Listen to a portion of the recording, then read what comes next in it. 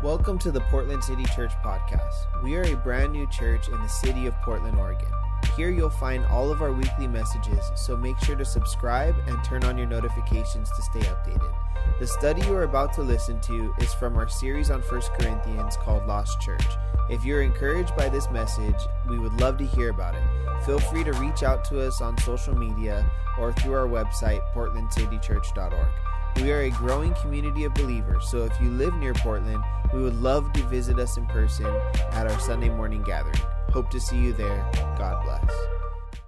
Open this door to 1 Corinthians chapter 12. If you need a Bible, we do have extras.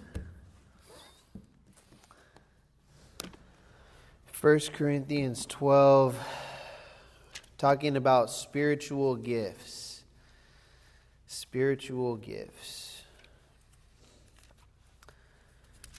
All right. Something that's kind of cool that we're going to be doing.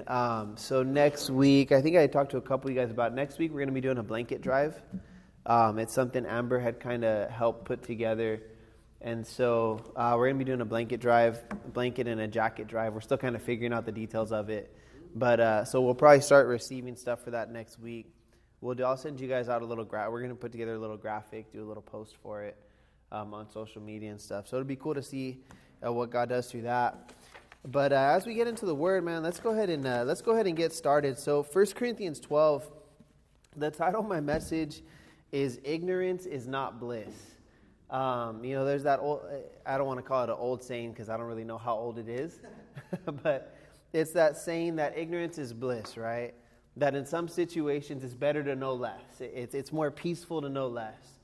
And Paul gets into this chapter and he starts by saying what? He says, I don't want you to be ignorant of spiritual gifts and of their impact, of their purpose, of how God wants to use them both in our lives and through our lives. And when you look at chapter 12, he's continuing to build on some issues that he was addressing in the Corinthian church, and those issues were issues of disorder. One of the things that we talked about last week is how disorder, what it does in the church is disorder. It affects the spiritual temperature of the church, right? The church is to be a place where people can come and they can encounter God, where they can meet God, where they can worship God, like the Bible says, in spirit and in truth. And to be able to worship in spirit and in truth. I think many times what can happen is we can quench the Holy Spirit and the work of His Spirit in the church.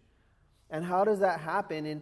In chapter 11, like what we talked about last week, some of the things that happen are divisions. Man, when the church is divided, what does it lead to? It leads to what? It leads to disorder. It affects the spiritual temperature of the church. We talked about how sometimes you can have cliques, right? And in the church of Corinth, what was happening is they would come together and you would have some of the people that would come to those feasts or those gatherings, they were maybe more rich, and then you had the poor, and they would come together and they would kind of split off and break off. And we talked about how in the early church, man, the Bible was so revolutionary at that time because it eliminated all of the things that divide people. It really brought people together. The Bible says that in Christ, there's no Jew, there's no Gentile, right? There's no male, there's no female, there's no slave, there's no free, but we're all one in Christ. There's that unity in the body of Christ. And what you see happening is you see that those things were beginning to creep into the Corinthian church. There was irreverence going on in the services, and all those things were affecting it. And the church was no longer a place where people could come and could be able to encounter God and be able to hear from the Lord and be able to worship. There was all of this disorder, and it was affecting the spiritual temperature of the church. And one of the things that you see happen is you see in chapter 12, you see that the Corinthian church, and Paul wrote to them early on, and he said what? He said, you guys are lacking in no spiritual gifts. You have all the spiritual gifts of the world. He said, you guys lack nothing in that area. He said, but the problem wasn't that. The problem was spiritually they were immature. So there was abuses going on of the gifts. And so he starts out by talking here in chapter 12, verse 1, and he kind of starts to hit on this issue of spiritual gifts. And notice what he says. He says in chapter 12, verse 1, he says, now concerning spiritual gifts, He says, "Brethren, I do not want you to be ignorant." When it comes to spiritual gifts, he says, I don't want you to be ignorant. I don't want you to not have any understanding of how they work. And like what we talked about, how God wants to use them in our lives and through our lives. And when it comes to spiritual things, I think it's important to remember we're not going to understand everything. You know, there's a thought that I've always kind of appreciated, and it's that thought that if you can understand the God that you serve, is He really worth serving? You know, when it comes to spiritual things, we're not going to understand everything. And there's this saying in Christianity that the more you learn, the more you realize that you don't know. And the longer in the Lord, it's like the more you realize you don't know. And sometimes we start to think, right, we're like, I got this figured out, Lord. Like, I know how you work in my life, and I got it down to a T. And then God will sometimes do things that just shake your life up. You know, when you look at the miracles of the Bible, you find an interesting pattern. And the pattern is that there is no pattern. We sometimes try and put God into a box. We say God works this way and He works that way. But yet many times God will often do things in ways that we can't understand. The Bible says what? His ways are what? They're higher than our ways. His thoughts are different than our thoughts.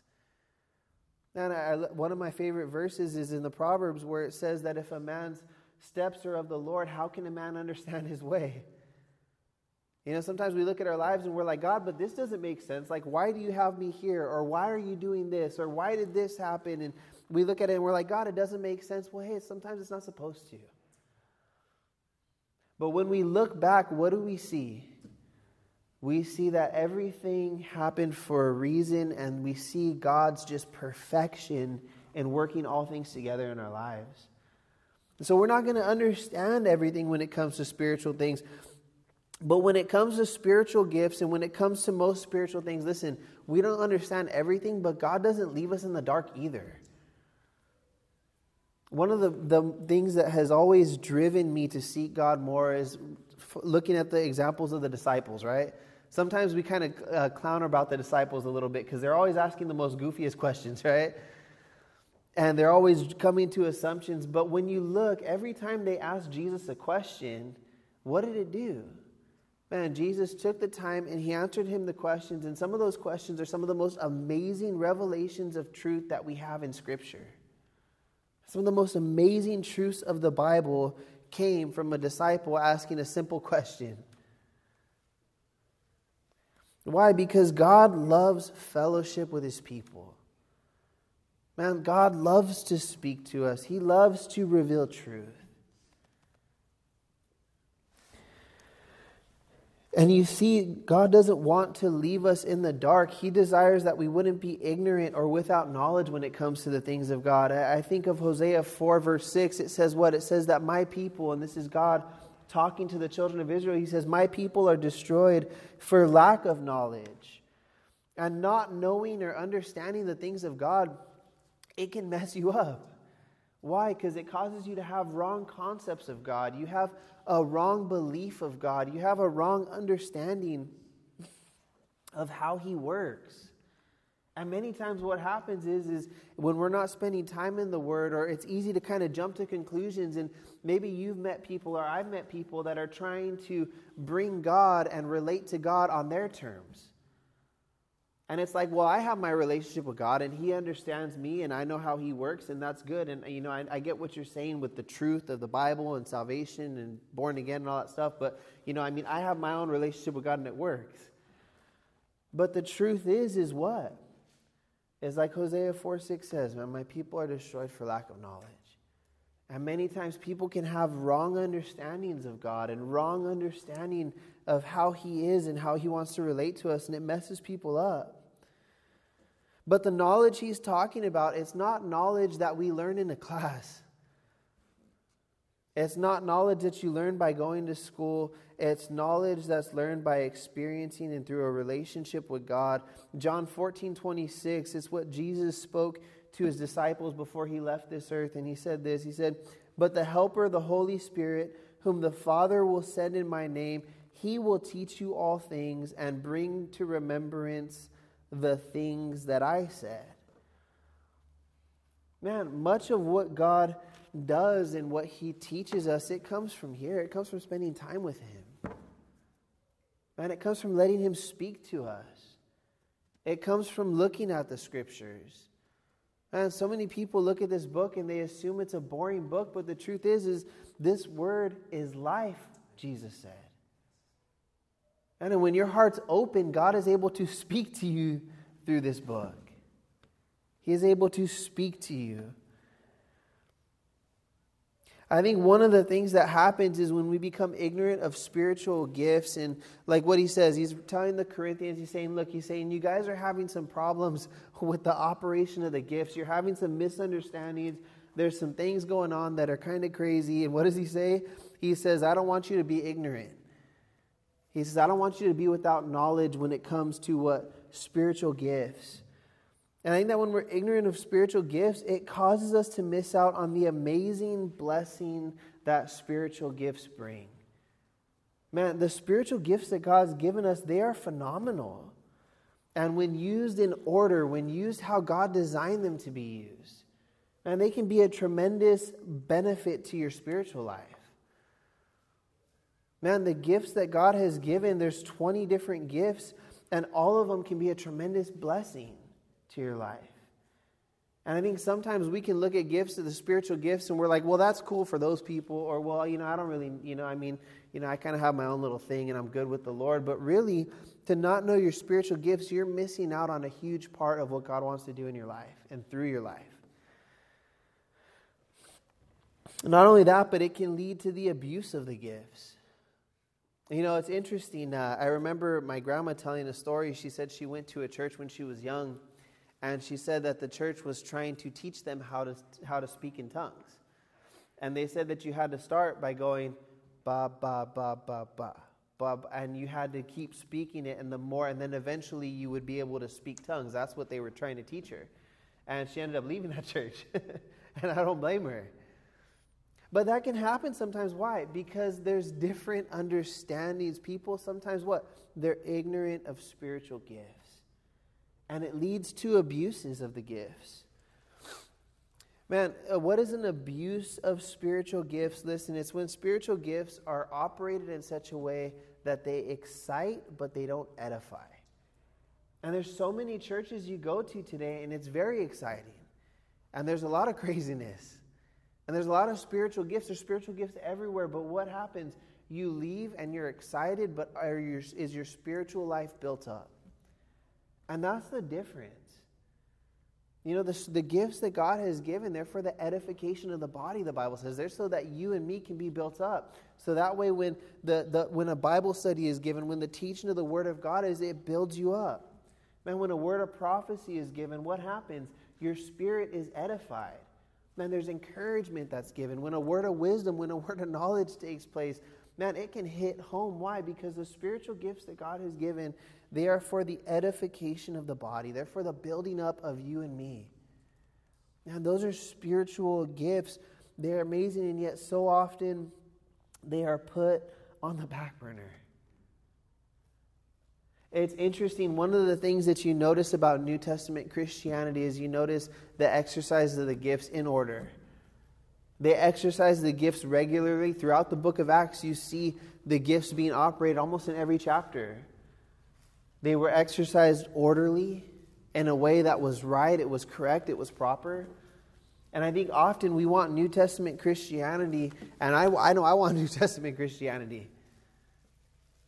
I think many times we can get ourselves messed up because we can look at the church today and we can look at Christianity today, and the truth is we're never going to find a perfect place. We're never going to find a perfect Christianity. And the church falls short in every single age. And we look at the Bible, and what do we want? We want biblical Christianity. We want New Testament Christianity. But you can't have New Testament Christianity without New Testament operation of the gifts of the Spirit. And that's why Paul's writing here. He's saying, listen, don't be ignorant of spiritual gifts.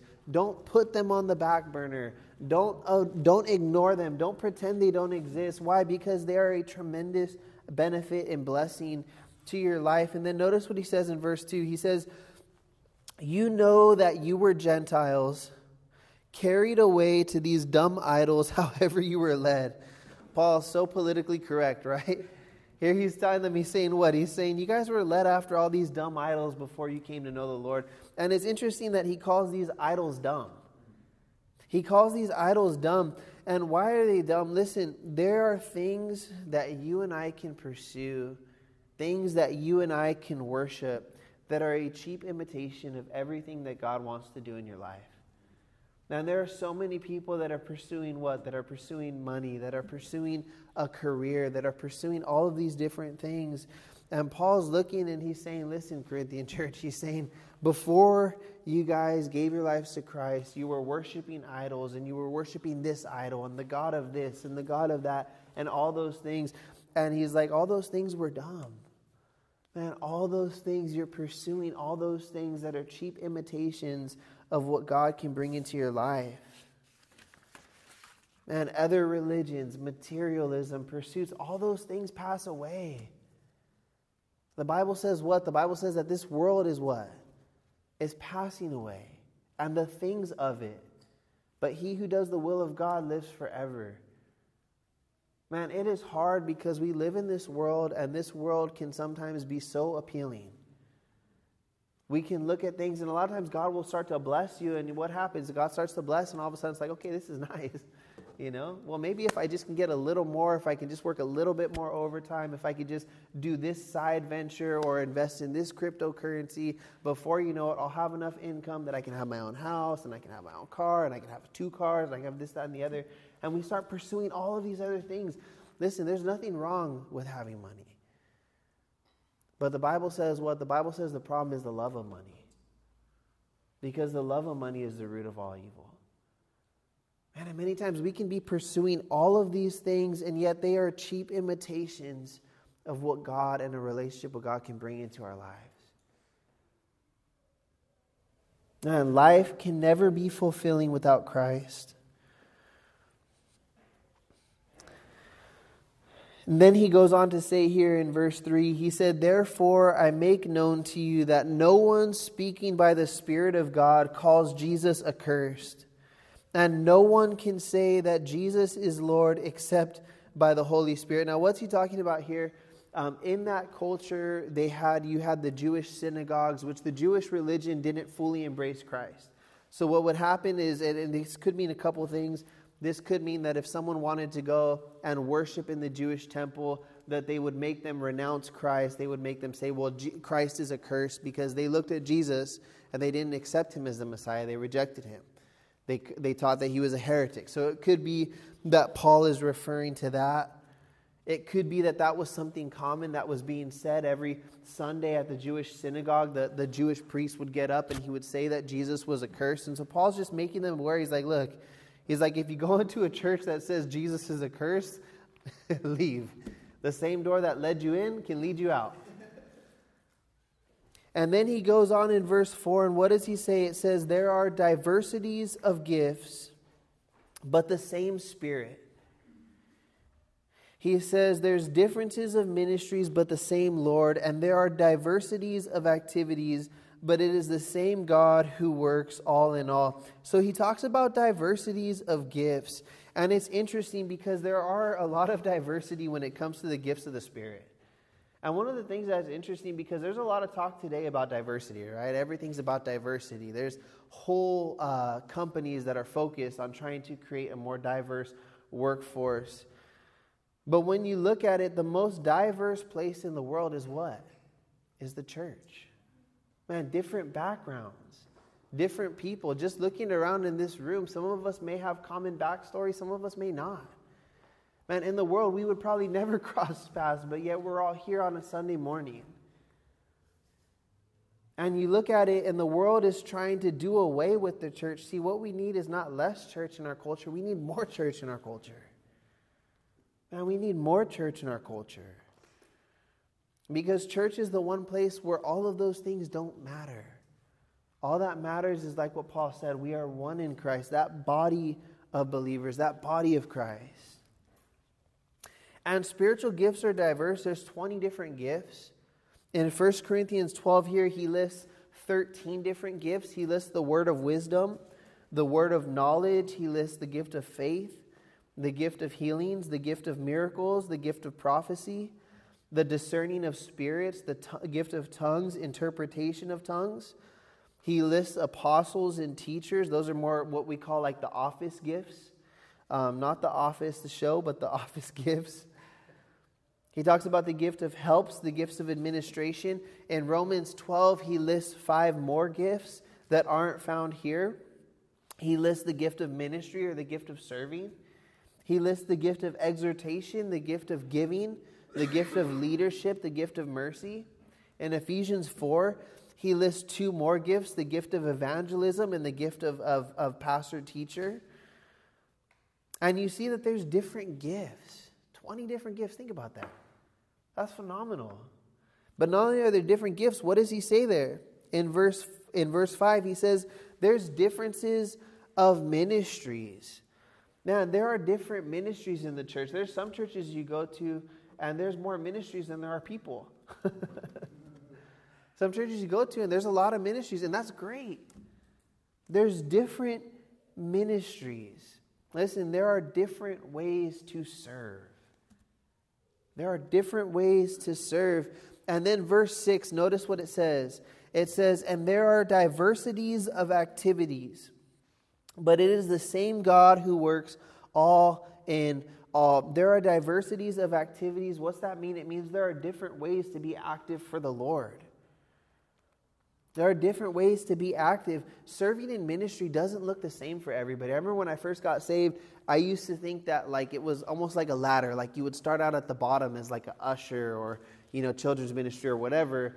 And then you would climb up the ladder and then you would be, a pastor. And then, everyone was on the ladder. I used to think it was like some kind of like I don't know, like kind of like a job. You start entry level and then you work your way up. And I remember the Lord started to show me no, different people have different gifts. There's different activities. Now, serving in ministry looks different for everybody. There's some people that, serve in children's ministry, and that is their life. That is their calling. Like God has called them to it. He has gifted them for it, and they spend their whole life serving in children's ministry. And it was crazy. Our old church, I remember when I went there as a kid, and there was teachers that I saw in the 3- and 4-year-old classrooms that taught me. And then when I got saved again, when I graduated high school, I went back there, and those same teachers were still there. Still serving the Lord. And you think about it, there's different ministries. Not everybody is called to be a pastor. Not everyone is called to be an evangelist. Not everyone is called to even serve in church ministry, like on a Sunday morning. Not everyone is called to do that. There's different ways to serve. One of my favorite ministries that I love is you see certain people that God has given a gift and a burden for intercessory prayer. There was this group of women that used to meet after our Thursday morning Bible study at our church. They used to meet in the mother's room and they used to pray. And there was a group of probably about anywhere from 5 to 10 women, it would depend. They were all between 60 and 80, the most sweetest people you would ever meet in your life. And they would all go and they would gather in that room and they would pray for several hours. And you think there's people that God has given the burden to pray. And there's people that are praying for us now. There's people that are praying for you now. There's people that are praying for me now. There's people that God has burdened them with that ministry. There's people that leave and they go home and they spend hours locked up in their room praying for the needs that God has put on their heart. Listen, there are different ways to serve and to be active. What is the message here? What's he trying to say? He's talking about different gifts. He's talking about different ministries. He's talking about different activities. What's the message he's trying to say? There's different ways to serve, different ways to be active, different gifts. The message is simple. The message is what? The message is to do something. And the message is to do something. The message is to do something. God has presented us with so many opportunities to contribute to the body of Christ.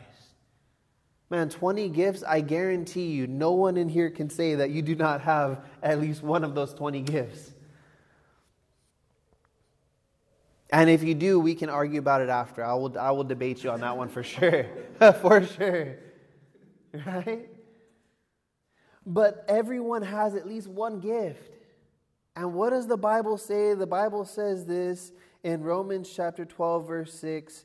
Having then gifts differing according to the grace that is given to us, let us use them. If you have gifts, what? Use them for the Lord.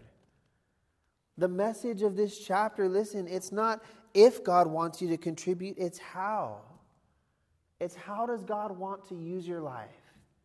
Wherever He's placed you, because like I said, ministry is not always just in this building. It's not like, well, I serve at church. No, ministry, there's an old saying, ministry is 24/7. It's wherever God has placed you. Man, there's some people that have never served on a Sunday morning in church, but they are the most active evangelists for the Lord at their work and at their job and bringing people to churches. Exactly. And there are different people that have different activities, different gifts, different ministries. The question is not if God wants you to contribute. The question is how. And all good things start with what? They start with prayer. Saying, God, here I am, use me. God, I'm available, whatever you want to do in my life. And what does God begin to do? Sometimes God says, okay, you want to be used, that's phenomenal. But first, let's go ahead and let's do some molding and shaping here.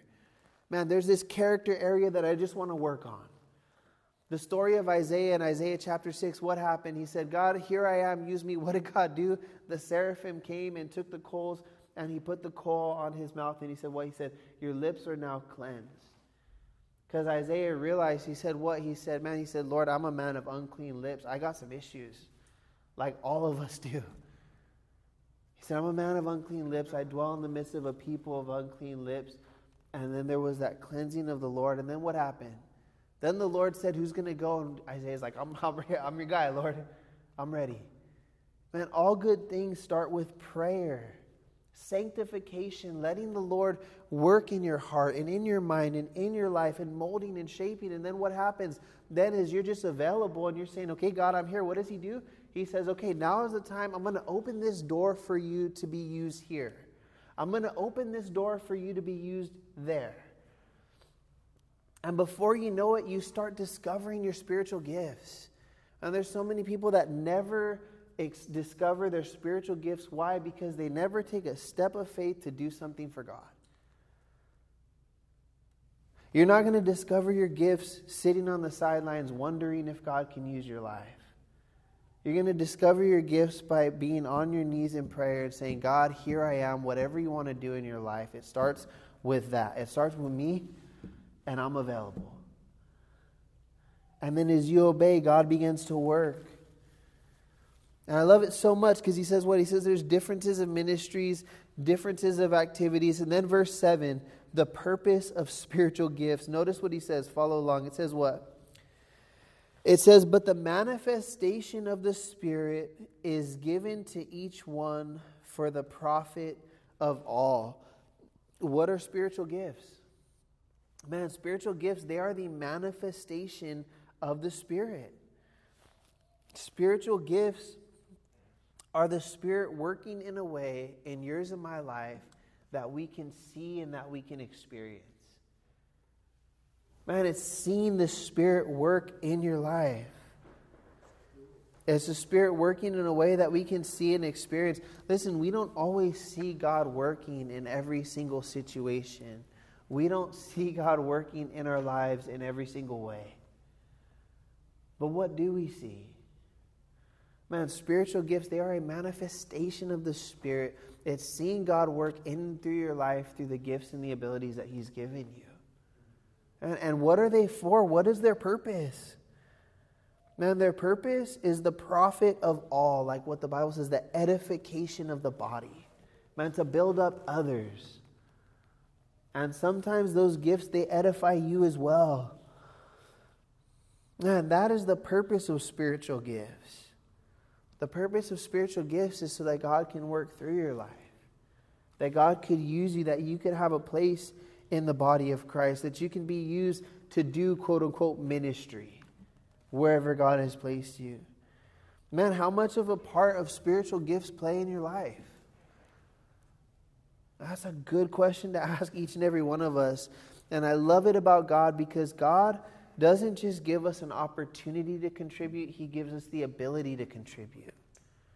Man, He doesn't just give us an opportunity and an open door. He gives us every gift and ability and spiritual gift that we need to contribute. And He gives us everything we need to do what He's called us to do. And then He goes on now and He starts to talk about the gifts. In verse 8, what does He say? He says, "For to one is given the word of wisdom through the Spirit, and to another the word of knowledge through the same Spirit." So He talks about the word of wisdom and He talks about the word of knowledge. Now, the word of wisdom is a spiritual gift. It's when God gives you a specific word of wisdom for somebody. Right now, maybe you've been going through a situation and you're like, "Lord, how do I navigate this situation? What do I do?" Right? And someone will, maybe you go for counseling. It's like a specific word of wisdom. Specific. It's like wisdom, like what God needed you to know for your situation. A good example of it is when Joseph was in the Bible, right? And he went before Pharaoh, and Pharaoh said, "Hey, Joseph, I'm having some nightmares, some nightmare issues. I heard that you can interpret dreams. Can you tell me what my dream was and what it meant?" And Joseph said, "Okay, this is what your dream, okay." And then what did Joseph say? He said, what your dream means is your dream means that there's going to be 7 years of famine, and there's going to be 7 years of plenty before those 7 years of famine. And he said, "So Mr. Pharaoh," he said, "what you need to do is," he said, "you need to go and you need to, during those 7 years of plenty, you need to put one man in charge, and you need to have him collect a small portion of everybody's grain. And what'll happen is during those 7 years of famine, you'll have enough grain so the nation won't starve." What was that? It was a word of wisdom. God gave Joseph a specific word of wisdom for how to navigate that situation. Now, the word of wisdom is a powerful gift. The word of knowledge, what is the word of knowledge? Now, you ever in a message sometimes or in a Bible study and you feel like someone told the person who's teaching your situation? You feel like, man, how do they know that? It's funny. We used to always get phone calls of people that would say, "Hey, did my wife call and talk to you?" I've had that happen before. I've given messages and had someone come up after and be like, "Hey, man, like my wife talked to you, huh? And told you my situation." Word of knowledge. It's knowledge that God gives. But notice what he continues to go on where he talks about the word of knowledge, the word of wisdom, and then what? He says, "To another, the gift of faith," in verse 9. What is the gift of faith? The gift of faith is where God gives you, and listen, it's a little bit different than just general faith. Like, we all have faith in different things. We're all called to live lives where we are to believe God and take God at His word. But the gift of faith, you ever met someone who, despite no matter how bad the situation looks, they're just sold that God is just going to come through? It's funny, me and my wife always joke around. So when we got married, we set our schedule for March. We were going to get married in March 14th. And the weather at the time was looking good, but we were monitoring it. Literally the week before, this massive storm came out of the blue through Southern California. And we were looking at it like, okay, this is not going to be good. Like, maybe it'll clear up. And we're looking at the forecast, and literally, like, it was everyday rain from Thursday, Friday, Saturday, Sunday, straight rain. Like, not like 40% showers. It was like 80 to 90% rain. Like, I'm looking at the time our wedding is supposed to start, and it's like 95% rain on the forecast. And I'm like, Lord, okay, what are we going to do? It's outdoor wedding. Like, what do you want to do, God? We're maxed out at budget. It's kind of a lot to rent a tent. And I remember my wife came to me and she's like, "You know what?" She's like, "The Lord showed me that it's not going to rain." And I'm like, "Okay, Jess, like, that's nice, sweetie. Like, that's nice." I'm very encouraging, baby, but you know what? Like, we got to also be practical. We got to be wise. And she's like, no, she's like, the Lord showed me. She's like, I know. She's like, I don't understand how I know. And we joke because sometimes she doubts. Like when she doubts, the Lord will give me like a little bit of belief. And when I doubt, the Lord will give her a little bit of belief. There was no doubting in her. Like you would have thought for sure. Like, I mean, she was convinced. And I'm like, okay. So we ended up getting the tent anyway. Because I thought, I was like, we need the tent. I can't risk it. Because the venue told us they were going to shut down their wedding if it rained. I kid you not, the night before, we go out to Temecula. We did the walkthrough at the venue. It looked like it was out of a horror movie. It was foggy. It was dark. It was rainy. It was wet. It was muddy everywhere. The next morning, we wake up and it's sunny. And it didn't rain throughout the whole ceremony. We were able to have it outdoors under this beautiful canopy. It didn't rain through the entire reception except towards the very end when it was a light sprinkle. And my wife, God gave her the gift of faith for that moment to believe that it wasn't going to rain. When everyone was telling her, no, you're crazy. The gift of faith. And sometimes God gives us that special gift where you just know, like, I just know that God is going to provide. I don't know how I know, I just know. It's that special gift of faith that God gives at times.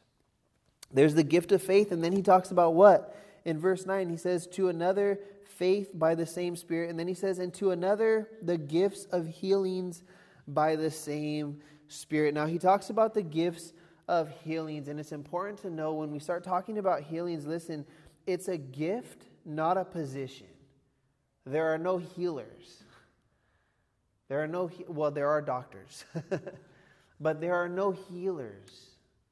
There's some people that have a whole ministry that is built on healing. They'll have healing services, and it's a whole thing. And healing can take place naturally at times.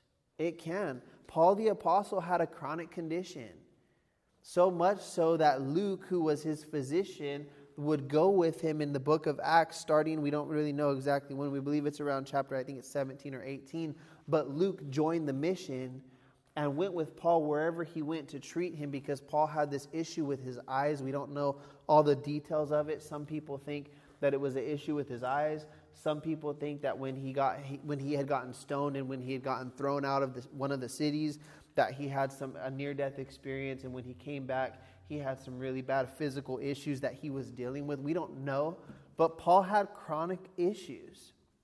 He had a chronic condition that he had to be treated with a doctor, and that's okay. Man, so I've heard a story of one pastor who, was having some issues and thought it was his appendix and prayed and asked the Lord to heal him, and when the Lord didn't heal him, he went and he got his appendix taken out by surgery. There's just sometimes where you can't pinpoint and say God heals every time or God doesn't heal every time. Healing can take place naturally, but listen, it's very important to understand is that supernatural healing does happen, and we should never shy away from asking God to heal. We should never do that. We should never shy away from asking God to heal. James chapter 5 verse 14 and 15 says this. It says, is anyone sick among you? Let him call the elders of the church and let them pray over him, anointing him with oil in the name of the Lord. And the prayer of the faith will save the sick, and the Lord will raise him up. And if he has committed sins, he will be forgiven. Man, the prayer of faith. We've been in a service one time, and I remember we used to have this Friday night Bible study that I served in for almost close to 7 to 8 years. And I remember after one service, we were done with the service, and we were praying out as a group. And I remember one of the guys said, I asked if there was any prayer requests. It wasn't like I was like getting ready to, okay, we're going to do a healing service right now. I just said, hey, anybody have any prayer requests, before we leave? And one of the guys who's a good friend of mine, he's like, yeah, you know what? He's like, I've been having some pain in my back. He's like, and it's pretty bad. He's like, I can't work right now. So I'm like, okay, cool. Well, let's pray for you. So we all laid hands. That's how one of the things that we do. We all lay hands. So that way, if the person is healed, it's not, well, so-and-so healed me. No. It's the Lord that healed you. So we all laid hands on him. A group of us, we prayed. And after we got done praying, I didn't pick it up, but he was just kind of like got quiet. And the next week when we saw him, he's like, hey, he's like, I just want you guys to know, he's like, when we prayed last week, he was like, the Lord, he's like, I don't know why, he's like, but I haven't had pain in my back since. I had one guy happen, and it's happened a couple times. I remember one service, we got done teaching a Bible study, and sometimes what we would do is we would do like an altar call where we'd be, hey, if you want to give your life to Christ, or if you're struggling with something and you need prayer, like come up to the front. And so I remember we got done with the Bible study, and I had taught that night, and I did a little altar call, and I just felt the Lord putting on my heart the story of a man with a withered hand. And I remember I was like, you know what? I just feel like the Lord's putting on my heart this story of a man with a withered hand. And I felt that the Lord was showing me that there was someone there who was struggling with letting something go, and they couldn't on their own strength. And that's the story of the man with the withered hand. The man with the withered hand, God called him to stretch out his hand, something he couldn't physically do. He didn't have the power to do. And I just felt the Lord putting it on my heart, and I just shared with the body. I said, look, I said, if there's some things that God is calling you to let go of, and you feel like you just can't do it, you can't let it go. And I shared the story of the man with the withered hand, and I said, why don't you come up? I go, and we'll pray for you. And we'll ask the Lord to touch your life. And I was thinking like maybe someone was struggling with bitterness, or maybe someone was struggling with drugs or whatever. And I remember I had not a young man, he was an older man. But he was a little man come up to me after, and he's like, hey, he's like, I just want you to know. He's like, what's your name? I was like, Stephen. He's like, nice to meet you. He's like, I just want you to know. He's like, I've had an issue with my arm for almost, I forgot how many years he said. He said, and I haven't been able to move it. He goes, and when you told that story tonight, he goes, I felt like the Lord was speaking to me. He goes, and I don't know what happened. He goes, but I was able to move it, and I was able to stretch out my hand. God works in supernatural ways. God heals supernaturally, and we should never shy away from asking God to heal. And all throughout the Bible, you see those things. There are testimonies, there are stories of people that God has healed of things, healed of chronic illnesses supernaturally. But this is the most important thing, is we should always never shy away from asking God to supernaturally heal. But listen, we should always be willing to accept whatever God's will is. And there are some times, like in the book of Job, where God will allow physical situations to come into our lives. Or like Paul, where he said, God, remove this from me, and God didn't. Why? Paul said it was to keep me dependent and humble in the Lord. The gift of healings, the gift of what? To another, verse 10, the working of miracles. And miracles, one of the quotes that I wrote down, it's a quote by a man named Donald G., and he writes on the gifts of the Holy Spirit, and he says this, he says, we don't expect the miraculous sufficiently, and we don't see enough of the miraculous in the ordinary. Man, there's little miracles that God does every day. Not all miracles are these big, huge, crazy things. But miracles are what? They're impossibilities. That person that you're praying for. Man, that thing that you're asking God to do or to change. All of those things, listen, they are impossibilities. And what does God do? God does miracles. And I think miracles, the most important thing is this, is what is your expectation from the Lord? And a good way to know that is to look at your prayer life. Are your prayers, God, if you can, or are your prayers, God, I believe you're able, and if it's your will, I pray that you would do it. What does the Bible say? According to your faith, let it be so. Now, faith is so important, so important. It's not just, well, I know God can do it. It's, God, I believe that you're able, and I believe that if you want to, you will, and I'm going to ask, and I'm going to pray, and I'm going to seek that you would do this thing. And if not, I accept whatever your will is.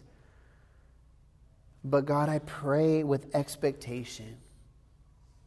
And the danger of these gifts are this. The danger of these gifts is that people can get caught up in signs and wonders and chase them. And I think that's why a lot of times churches will shy away from them. It's kind of like, well, God doesn't, God may not heal. Like, just so you know, brother, like before we pray and ask God for healing, I got to give you a disclaimer. Like, God may not heal you. Like, have you guys ever experienced that, or just me? Sometimes we can kind of put those things down because we're like, oh, we don't want people to wild out on it. And there is a danger there because people can get caught up in the signs and wonders. People can chase signs and wonders. I had a friend one time who traveled all the way to Texas for a healing service. And people get into all that stuff. Why? Because they begin to chase miracles instead of chasing the Lord. It becomes all about the signs. It becomes all about the miracles. But when you look at the New Testament, you see a pattern that with every miracle there was what? There was the presentation of the gospel. In Acts chapter 3, you see that Peter and John, they went, and it's funny, in Acts chapter 2, when the Holy Spirit fell upon the church, you know what didn't take place? There was a speaking in tongues. The Bible says there was tongues of fire, right? There was the preaching of the gospel. Peter gave a message. 3,000 people gave their lives to Christ on the spot. But you know what you don't see in Acts chapter 2? You don't see not one single miracle. Think about that. The first outpouring of the Holy Spirit, there was not one single miracle. There was not one single healing. But in Acts chapter 3, what happens? Peter and John are going to the temple. They walk into the temple. They see the lame man. And Peter says, hey, I don't have any money, but what I do have, I have the gospel of Jesus Christ, and we're going to heal you. Let's go. They raise up the lame man, and the Bible says what? The Bible says that everyone came and was like, oh my gosh. And what did Peter and John do? They said, don't look at us like we made this happen on our own strength. They said, we're not, what were they saying? In paraphrasing, they were saying, we're not healers. They were saying it was Jesus. What did they do? They preached a message. 5,000 gave their lives to the Lord. Now, those things were often used, miracles and healings in the New Testament were often used to confirm that message of Christ.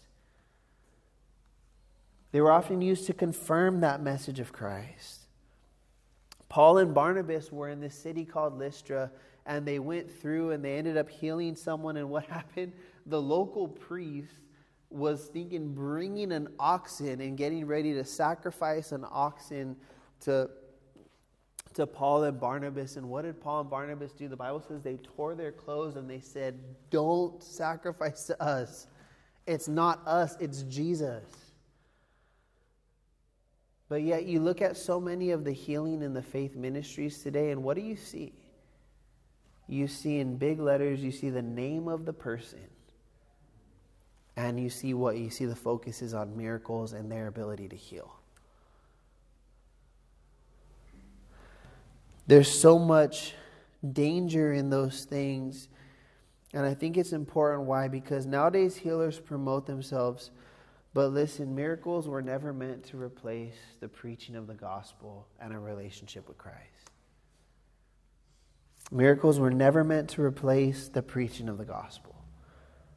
And they were never meant to replace a relationship with Christ. I think it's important to understand is that miracles and seeing God work and seeing God heal and seeing all these powerful testimonies, they should do one thing. They should draw us into a greater reverence of the power of Christ, a greater desire to see God work. But they should never take our focus off the one who is doing the miracles. And they should never pull our focus away from the Savior, from Christ. And then in closing, notice what he says. He says, to another prophecy, which is speaking forth the word of God. He says, to another discerning of spirits, to another different kinds of tongues, and to another interpretation of tongues. He talks about all those other spiritual gifts that there are in verse 10. Then he says in verse 11, but one and the same Spirit works all things, distributing to each one individually as he wills. What's he talking about? He's talking about how the Holy Spirit is the one who gives to each person gifts according to what his purpose is for their lives. Next week, we'll finish up that chapter and really talk about finding your place in the body of Christ. Man, what does God want to do in your life? How does your place fit in the body of Christ? It's interesting because he says later on in that chapter, he says what? He says that God has set you in the body where he has placed you. And how do you find your fit? And how do you contribute? We're going to cover all that next week. Let's go ahead and